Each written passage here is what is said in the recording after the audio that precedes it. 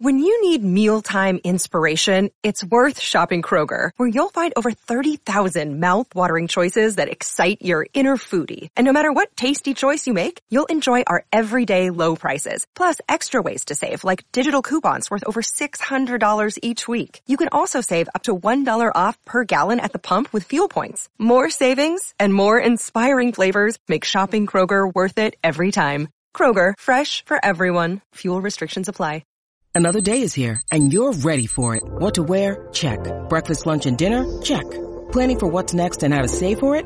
That's where Bank of America can help. For your financial to-dos, Bank of America has experts ready to help get you closer to your goals. Get started at one of our local financial centers or 24/7 in our mobile banking app. Find a location near you at bankofamerica.com/talktous. What would you like the power to do? Mobile banking requires downloading the app and is only available for select devices. Message and data rates may apply. Bank of America N.A., member FDIC. Don't call it a comeback. I've been here for years. Celtics Stuff Live. Welcome to Celtics Stuff Live on the CLNS Media Network, the leading online provider of audio and video coverage for the Boston Celtics.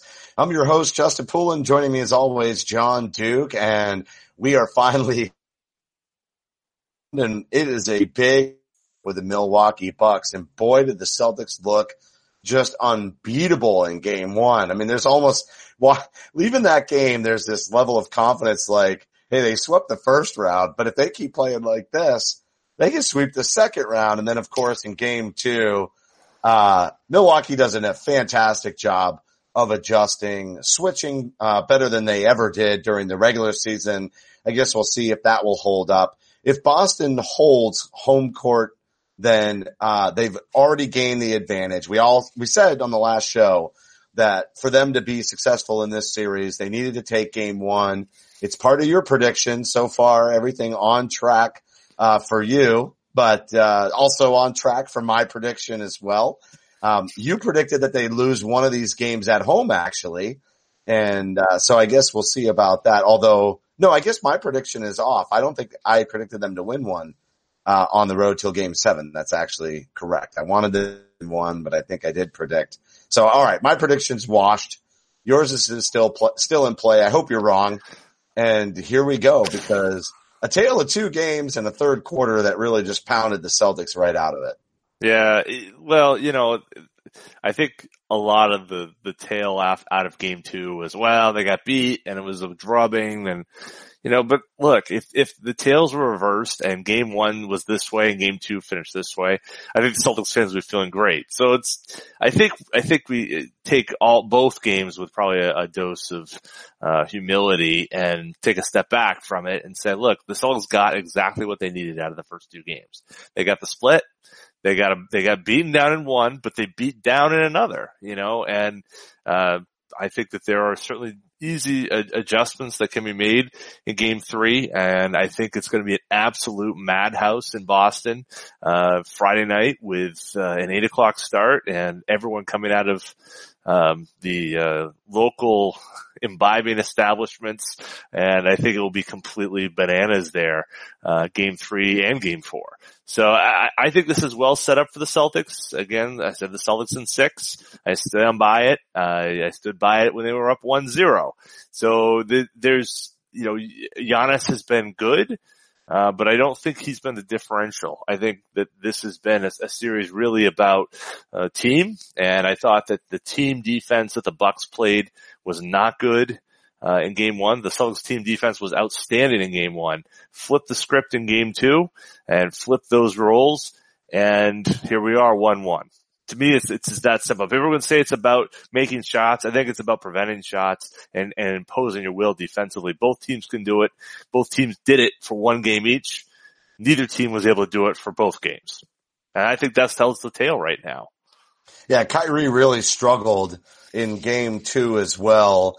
And Horford, 5 turnovers. So in the first game, Horford was unbeatable. Definitely the defense, and everybody's saying, is he the kryptonite to Giannis? And it is a good statement. I know everybody wanted to come out with the articles after game 1 and say whatever plagued this team during the regular season is gone. And I think from a chemistry standpoint, that holds true. I think in the postseason, it's probably been easier for them to all just focus on the bigger mission and put all of that behind them. I mean, even Terry, seems to have gotten a little bit of a spark anyway. I mean, he had nowhere to go but up after the regular season, but, it certainly seems to be back on the rise and into playoff Terry mode.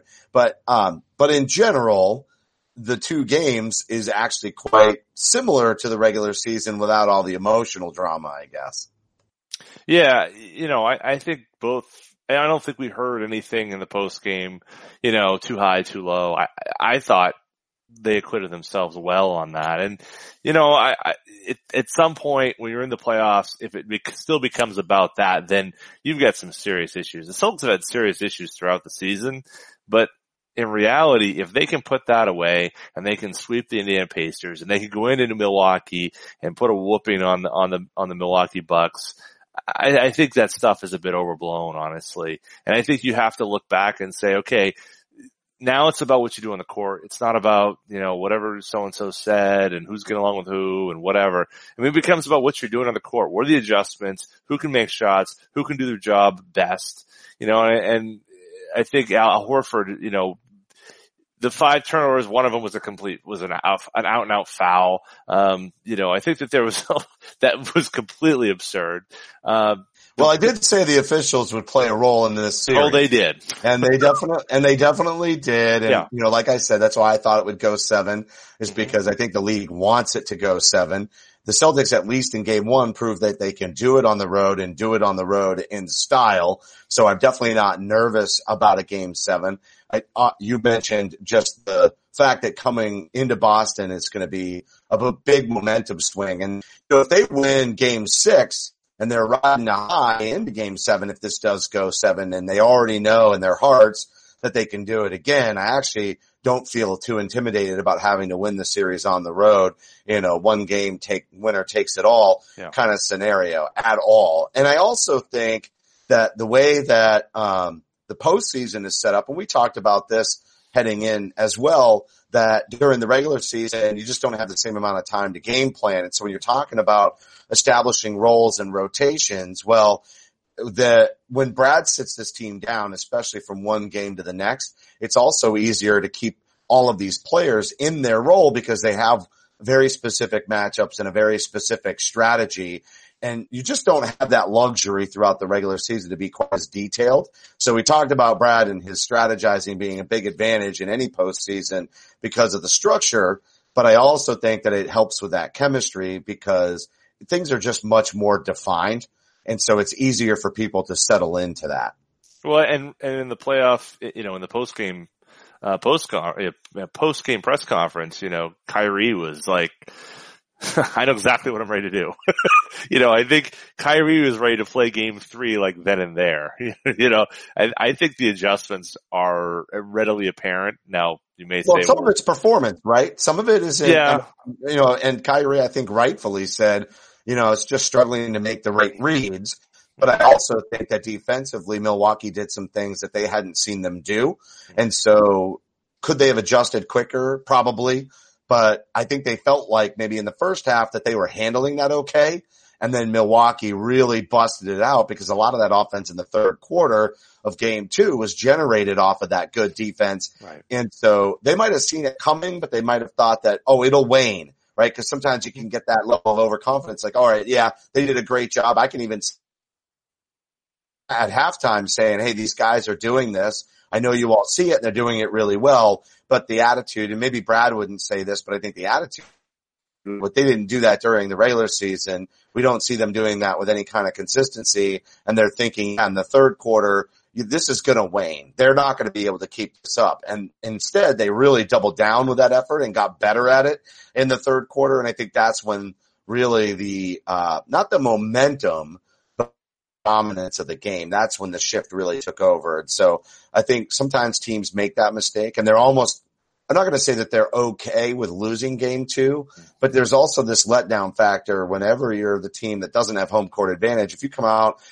and in the words of our favorite KG, if you punch the bully in the mouth in game 1, we see these letdown games from teams all the time. And so on some level, it's also predictable, especially when you're playing a high caliber team that, led the entire NBA in wins this season. So, not a surprise, not a great concern. And I'm glad that the team is handling it with a level head, but I really do hope that they take it to heart. They take it personal and they come out and really, really play aggressive in games 3 and 4 at home in front of the home crowd.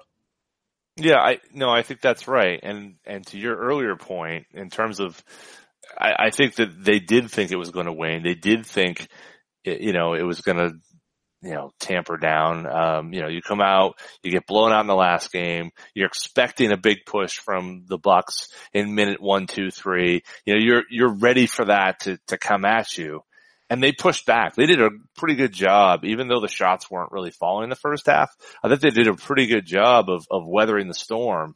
It was, things started going wrong in that second half and they just weren't. They just, nothing was working. But I want to also go back to something else you said earlier about the officials.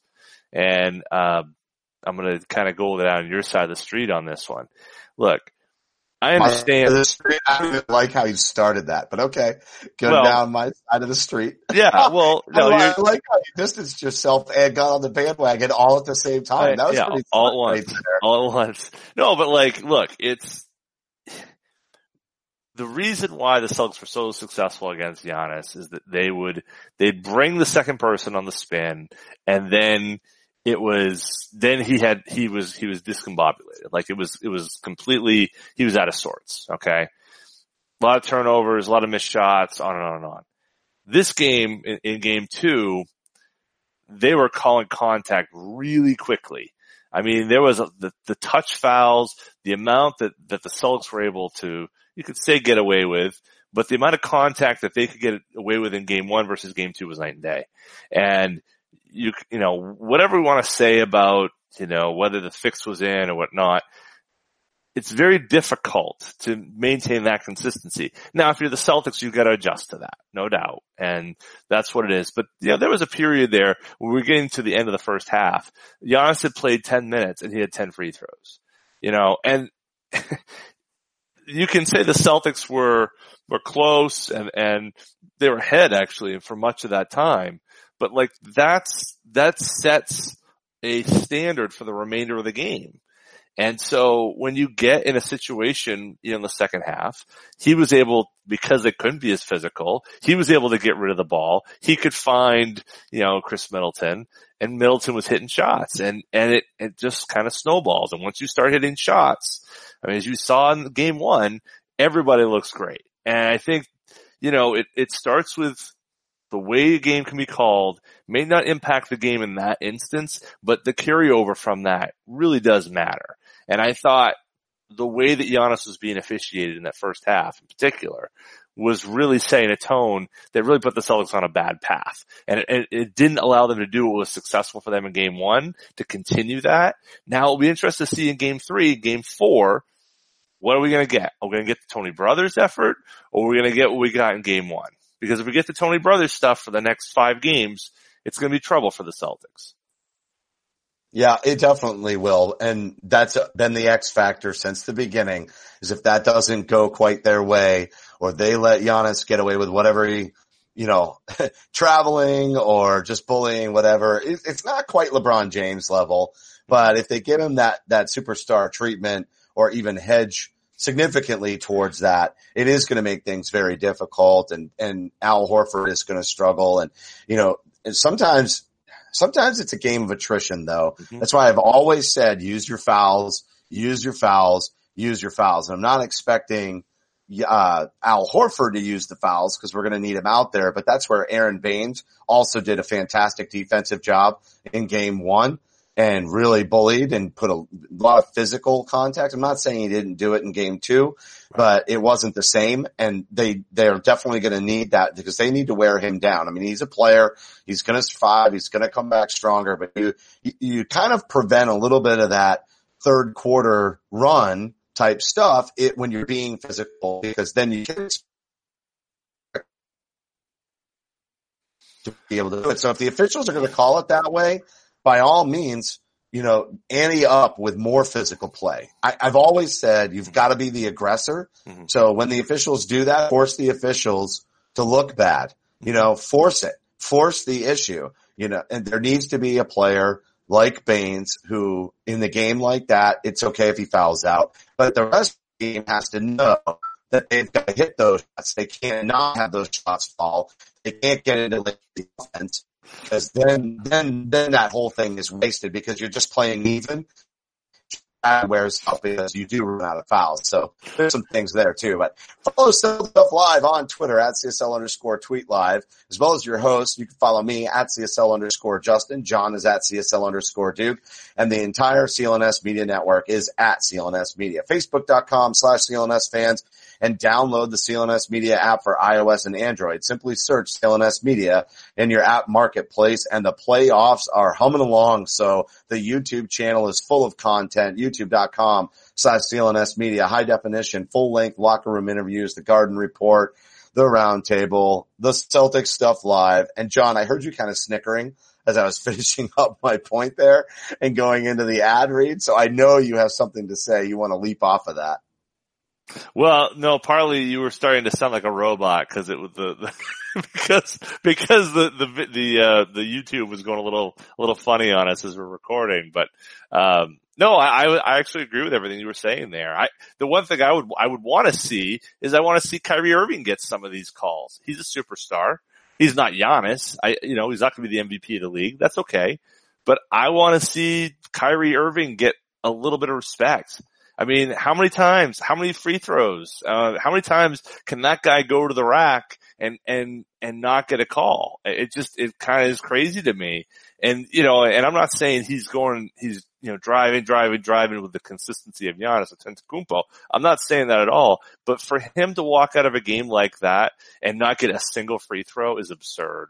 I'm sorry. I mean, there's just no way that you don't, the number of times he did go to the basket, it wasn't, again, like I said, 5 times, 6 times, I don't know, but not one free throw? That's crazy. That doesn't make any sense. And I understand that Milwaukee's defense is trying to prevent drives to the basket. They're trying to set up a wall, trying to do all that. I get all that. But there are numerous opportunities where he did go to the basket and did get hit and he got nothing. Squadoosh. And if he's not going to get those respect, if he's not getting that respect. Oh my God. That's like the title of a Friends episode. The one where John used the word squadoosh. You're right though. I mean, that is absolutely no respect, at all for a player who does draw a lot of doubles, draws a lot of contact, even if it's limited free throws because he's not being as aggressive as he normally would be or is in other games. Not one free throw. Yeah, absolutely. Can we call that the Squadoosh Factor? It's the Squadoosh Factor. That's how much respect he's getting. He's getting by the way, respect. That's I don't know how you spell Squadoosh, but that's the title of the episode. The Squadoosh. Can we spell it like I think it's squad. I think it's squad and then OOSH. I think it's Squadoosh. I think it's kind of like that. But if we're referring to the referees, they were definitely squadooshes.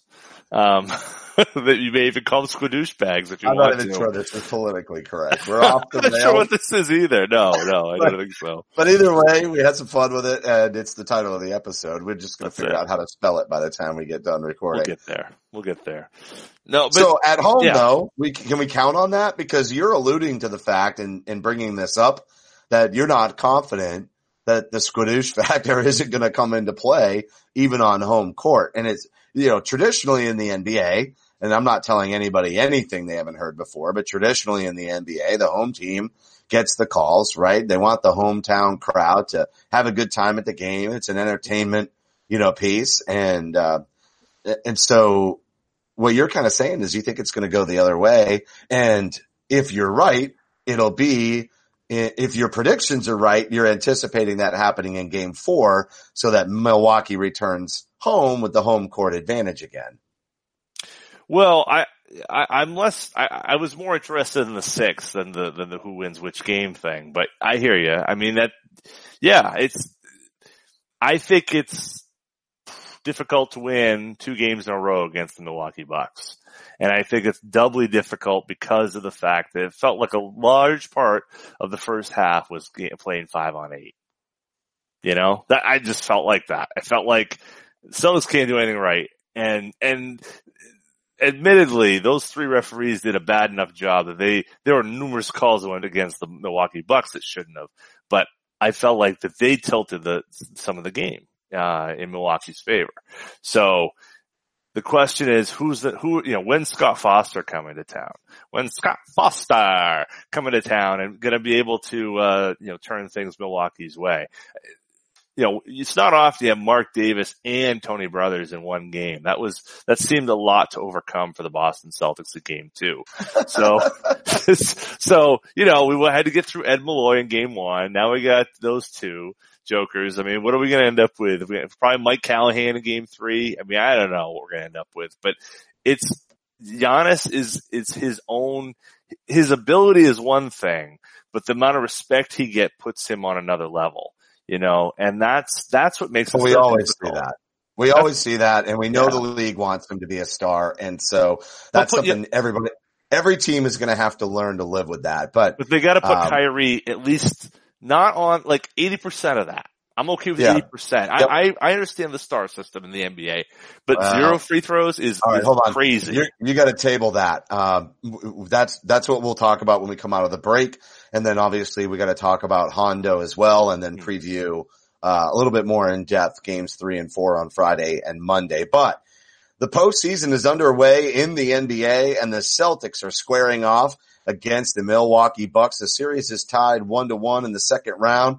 Is your confidence high for the Celtics to take this series?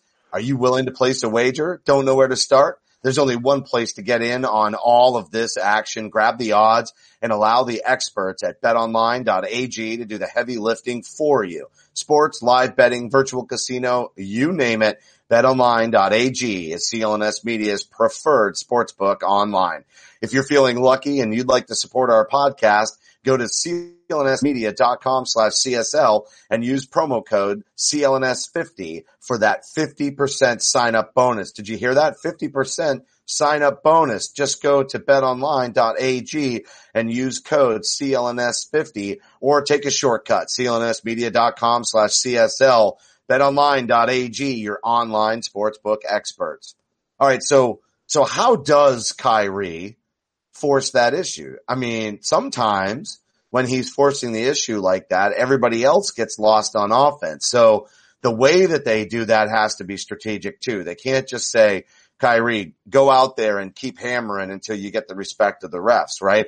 And still take an open shot over a contested shot every day of the week, right? So, and the more he does that, the easier it is going to be for Milwaukee to just keep focusing those doubles on him because they're not going to make him pay. So there has to be a smooth way of doing it. And, the other, I think, criticism of the Celtics, and I love Keith Smith's write-ups on Celtics blog after the games. He just does such an amazing job with the video and et cetera. But, one of the things that he said was they just weren't punishing Milwaukee when they had a mismatch. They weren't finding the mismatch. And I know that's probably part of what Kyrie means about making the right read, but it's not entirely. He's really more talking about the switches and the defense. And yes, that does result in the mismatch when they make the switch, but the read is setting up, attacking the switch.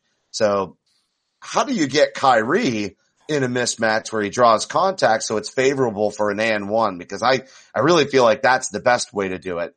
But they're always throwing in a double. So how do you free him up other than ball movement?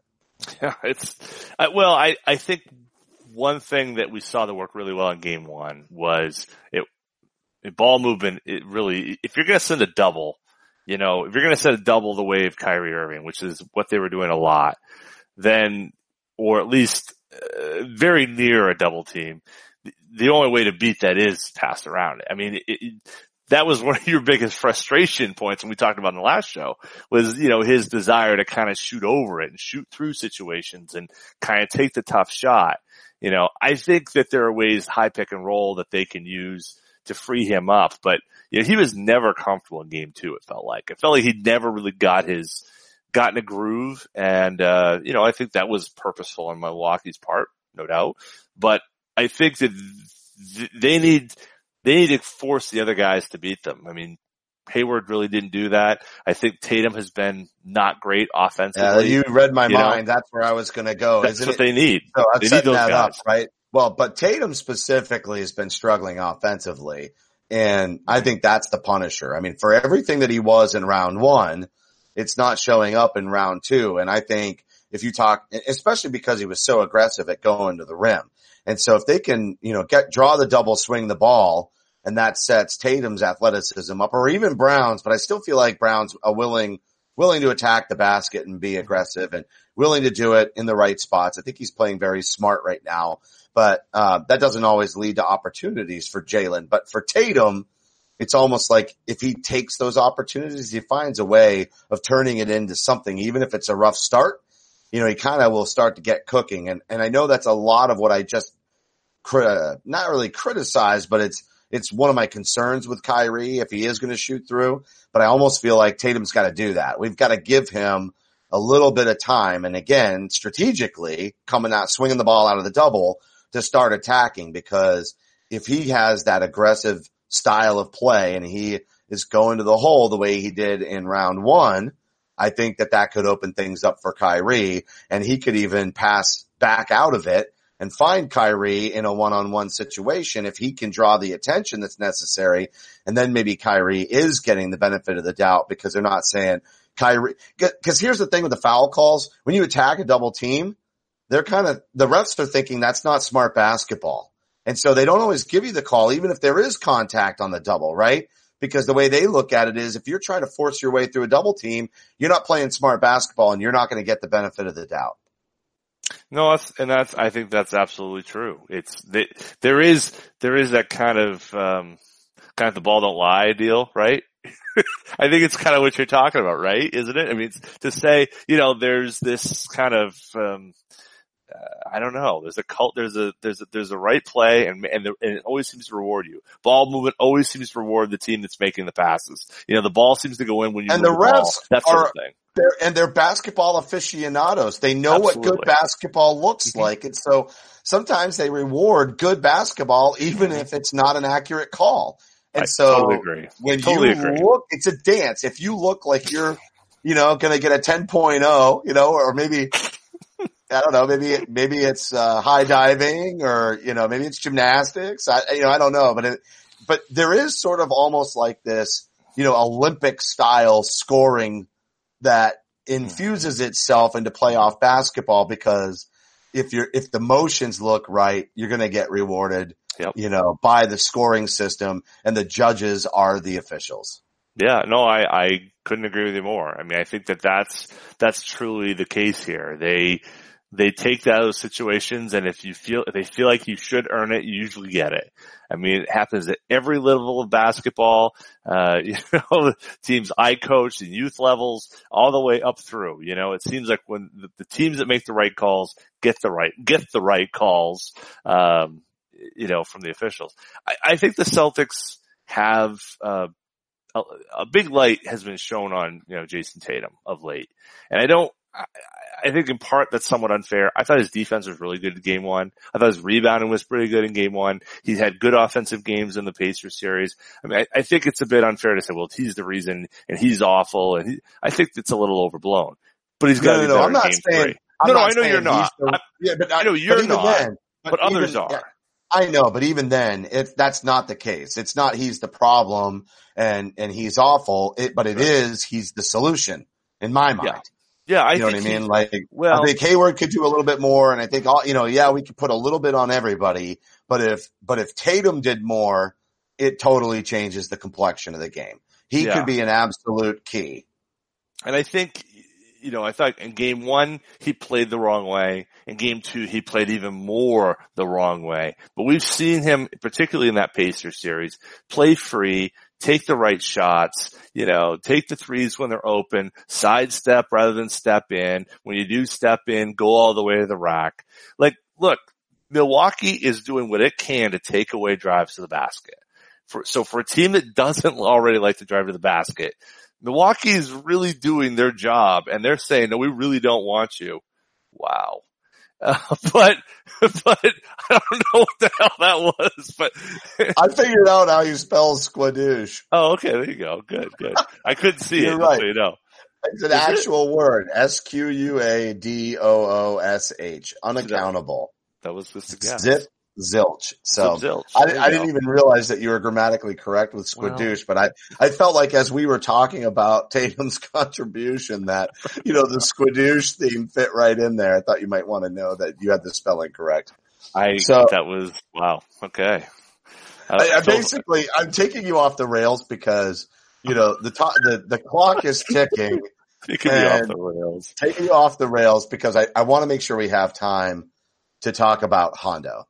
Yes. And we have to talk about Hondo, and then we're going to preview games 3 and 4 Friday, Monday.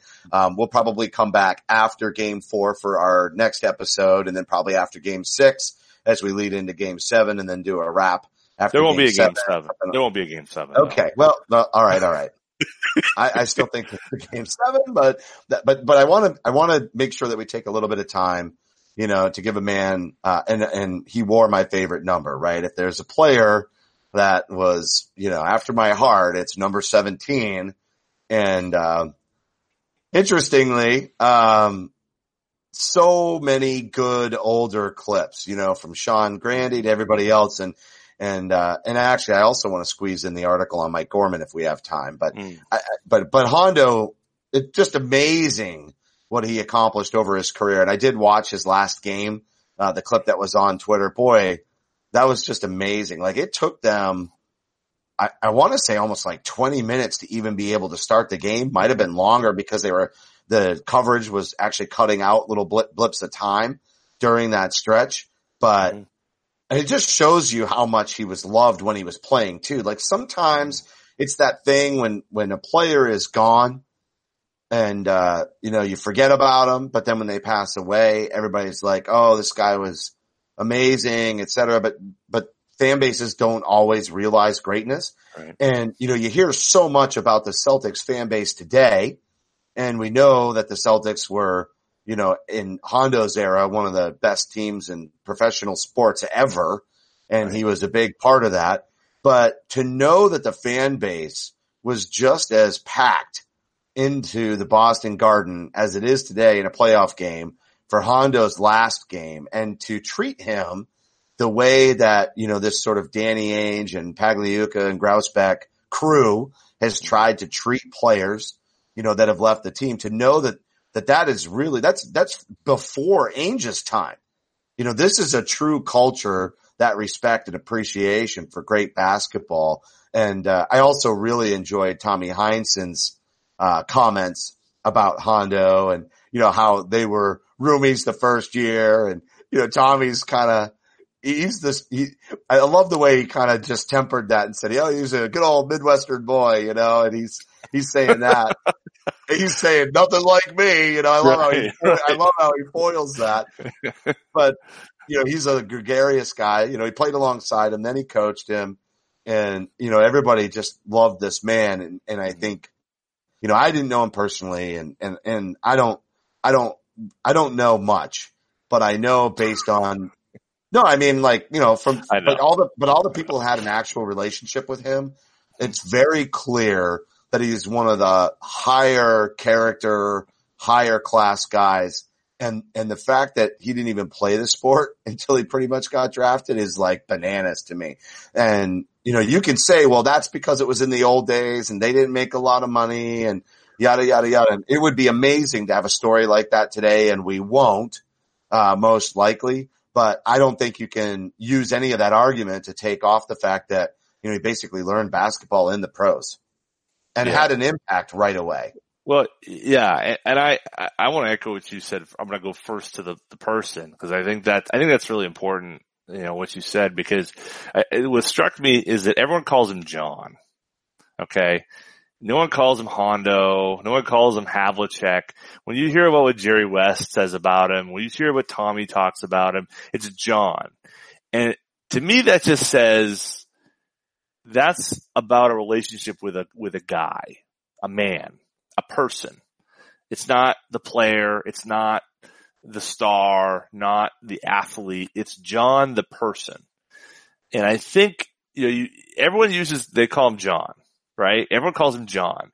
And to me, that's just a very kind of interesting thing. It's almost like if he were Dr. Havlicek, he would be like, you can just call me John. Exactly. Yeah. Yeah. Like that's the person. Like he wanted a relationship with the people.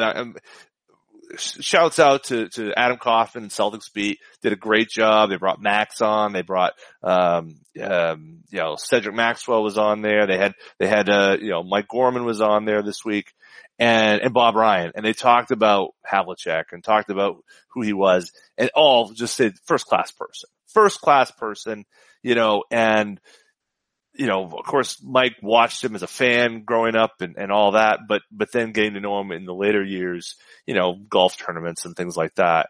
And it always felt like there's a connection there. It's not like today where there's a gap there between the media and the athletes or even the fans sometimes and the athletes. This was a guy who was a genuine guy who if you talk to, and he met you the first time, he was creating a connection with you. It wasn't, oh, hey, how's it going? Next. He's still from a different era, born 1940. He's born before World War II, and I think that there's definitely there's something to that, something about that and where he grew up in Ohio, Midwestern values. I think he just was a great man. Now, if you want to turn the page, let's talk about John Havlicek, the basketball player. A guy who played multiple positions at a time when you did not do that, right? We weren't that far away. We were a generation or so away from the idea of guards only defend and forwards only score. We were at that point in time. Like, we're not that far from that. Now we're in a switchable, whatever, but like 45, 50 years ago, to have someone who is versatile and do multiple things, unheard of. John Havlicek was really the first among those. Yeah, Marcus Smart before Marcus Smart. I mean, he's a little bit taller, right? Well, yeah, right. But 6'5", a little bit more of a scorer, I guess, obviously. Certainly. Right. All-time leading scorer, obviously, in Celtics history, which says coming off lot. The bench. How much coming off the bench? Right. The greatest, you could argue the greatest six man in NBA history, right there. I think that one's a no-brainer. I mean, right. That one's easy. I mean, but I think a willing role player who played more than a role. Absolutely. And got better. Couldn't really shoot that well when he first came into the league. And to the point where in the 70s, he was the man. I mean, yes, the team had talents and Collins won MVPs, but he had a signature. It is almost shot. That crazy leaner. He still he had a whole style. Right. Averaged almost 29 points a game one season. 29 points a game. We're about right. I mean, that kind of watch of, how the number of guys who score that many points in a season is really, really small. So we're going from a guy who was almost a football player for the Cleveland Browns to within 7 years I guess it'd be 9 years, was scoring 29 points a game in the NBA. Admittedly, it's a different time, and I agree with you. Anytime you get into these history things, people start saying, oh, well, if they put him in today's game, blah, blah. Look, I don't want to hear that. I want to hear about what the people did against the people they were playing. That's the only way you can adequately do that, and how much better were they than everyone else. And those who were there at the time, and Bob Ryan is as good a person who can weigh this as he was the best player in the NBA. Best player, okay? Better than Wilt, better than Russ, better than Kareem. In that period from late 60s to mid 70s, John Havlicek, not Dr. J, not David Thompson, not any of those guys, John Havlicek, Hondo, was the best player in the NBA. And I think it's just unfortunate the timing is such where he's in this lost period of NBA history where it just doesn't have the glitz and the glamour, and he's never going to get the due that he deserves. But Celtics fans appreciated it clearly from that game. As you said, I watched it. I did the same thing as you did. I watched the whole game, and first of all, it's wild to watch the 1978 Boston Celtics. That's a mind F right there to see Maxwell, and then yet you see JoJo and Havlicek, now sadly both gone.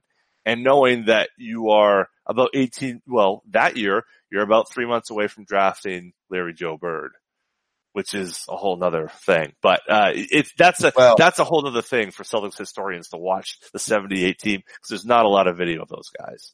Yeah. Well, we will, we'll have more of these types of shows, because some of the greats getting up there, right? Oh, so it's really sad to think, but these players that have been around this club for so long, and really in many cases mentoring. I'm going to end the Hondo conversation on this, but when they won banner number 17 and he was holding that trophy and the champagne was flying, and even, or was that right before they went to the finals? Yeah, or was when they got in the finals, he gave them the right. The it was Eastern right as they were Conference. heading in. Yeah, it was the Eastern Conference. That's right. I knew I had that wrong, but that image and the number 17 and the way that they were buying into my whole spoof.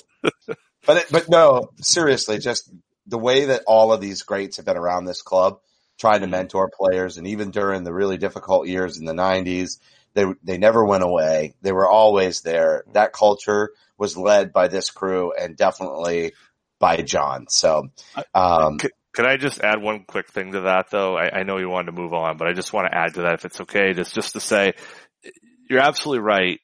The time we have left for these guys is short. We've got Tommy, we got Kuz, we got Russ, we got Sam Jones.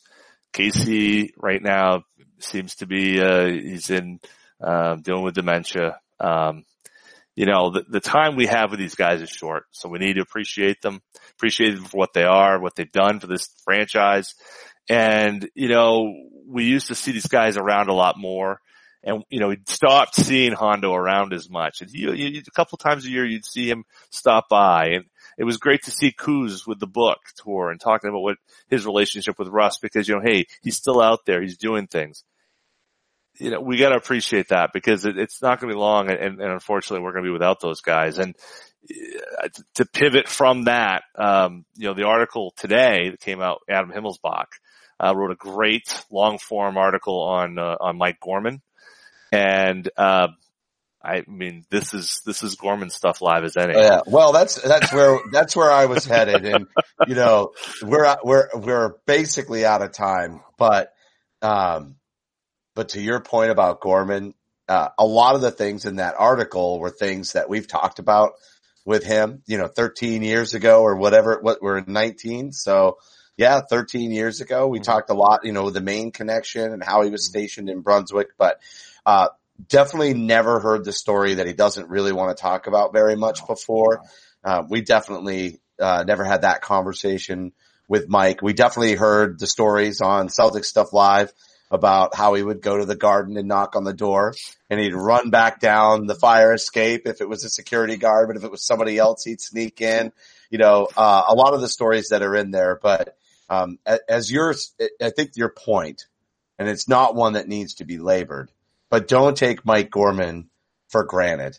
And I'm glad he's going to be around for several more years. I mean, they noted that he's got another year on his contract, 2 more years on the contract, and NBCSN can pick up the third year. And, and I think Mike's got a lot left in the tank. He's a real sharp guy, real smooth.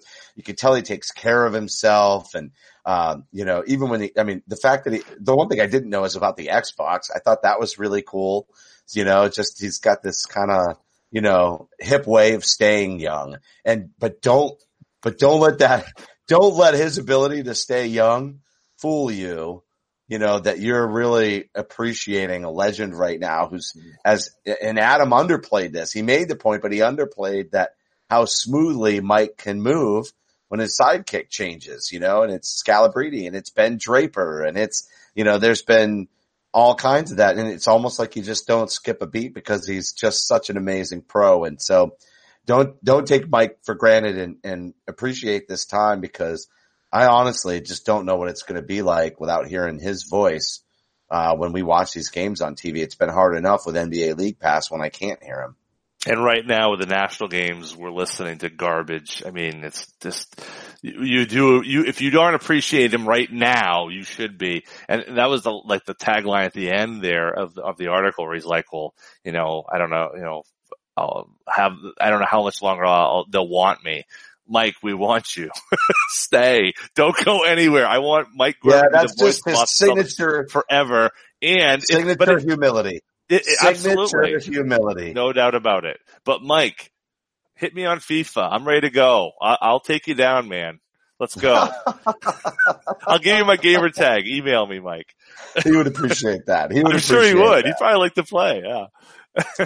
All right, everybody. That's going to do it for this week's show. The broadcast will be available on demand on the CLNS Media mobile app. And don't forget to follow us on Twitter at CSL_Justin and at CSL_Duke. A heartfelt thank you to everybody for tuning in. And remember that you can help support the show by subscribing to Celtic Stuff Live on iTunes and Stitcher. We'd love it if you gave us a rating and a review because your feedback is important to the show. And for staff writer Samuel Elias, executive producer Larry H. Russell, the founder of CLNS Media, Nick Gelso, and my co-host John Duke, I'm Justin Poulin.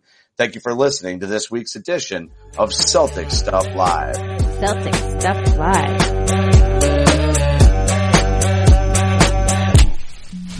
Did you want to say Samuel Elias? No. Say No.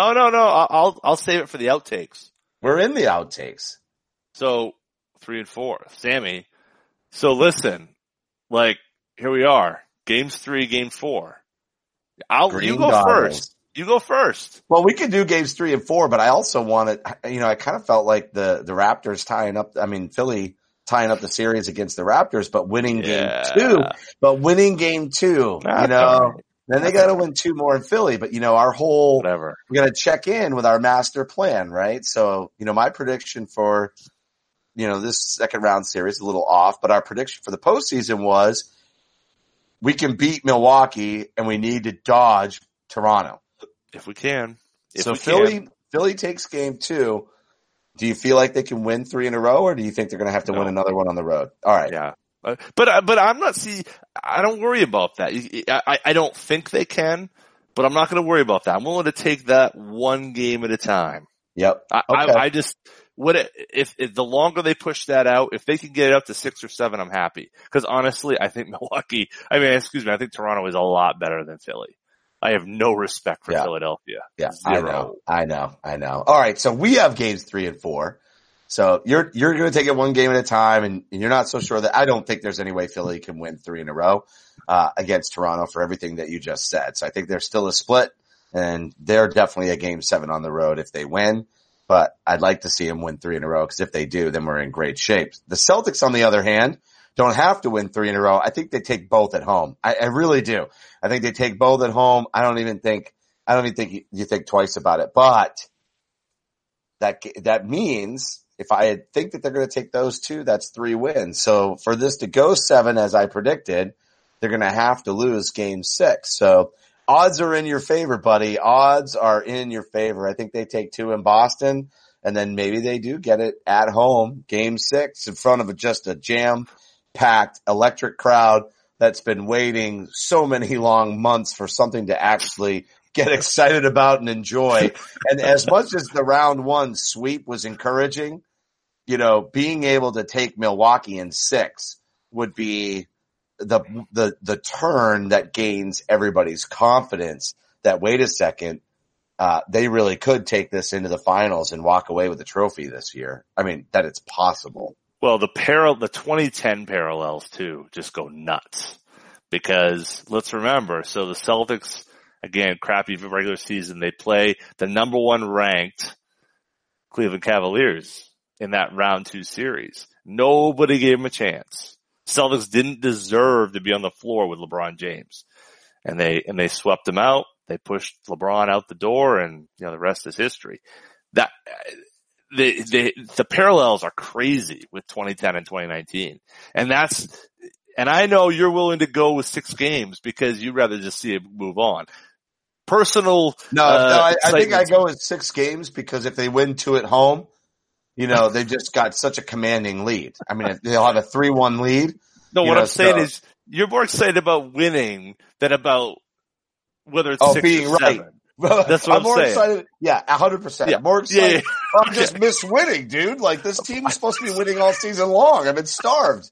I'm the voice of the fan right now. Like, come on. Let's just see some dominance, right? I want to see foot on the gas, blah, blah, blah, blah, blah, blah, blah. Like that's it. what I want to see. I get it. We all wanted that. We wanted We that do. right out of the gate, and they came out on the line like they couldn't even, they were trying to start the car at fifth gear, off the line. It's not working. Right. Yeah, absolutely. I think you're right. I think they win both games back at home. They win 3 and 4. They lose 5. They win 6. Boop, done. Bring on Toronto. That's what I think is going to happen. I think Kyrie is going to go supernova in the next 2 games. I think game 4. It's actually really encouraging that he had a crappy game 2. Absolutely. I think he's going to really encouraging. I think they're going to win by 10 in game 3. And I think game 4 is going to be the game that's going to be the pivotal game in this series. Because I think game 4 is going to be the one. Yeah, that's when Milwaukee either fights back to push it to 7 or they basically rolled over. They have to understand how critical game 4 is. Totally. That's exactly right. If they don't get that game, it's over. So that's going to be a slugfest. But your prediction was that they do lose that game, right? And then they take 5 on the road and 6 at home. So that's pretty crazy, dude. Yeah. I hope that I think it's more likely they win 3 and 4 than they win 5. I think they lose 5 up there and then they're come going back to home. win 2 in a row. It's the next 2. Yep, I think so. And I think the way that game 2 lined up really sets it up well for 3-4. That's a win. Go Celtics. And they're going to make it happen. Boom. Mic drop.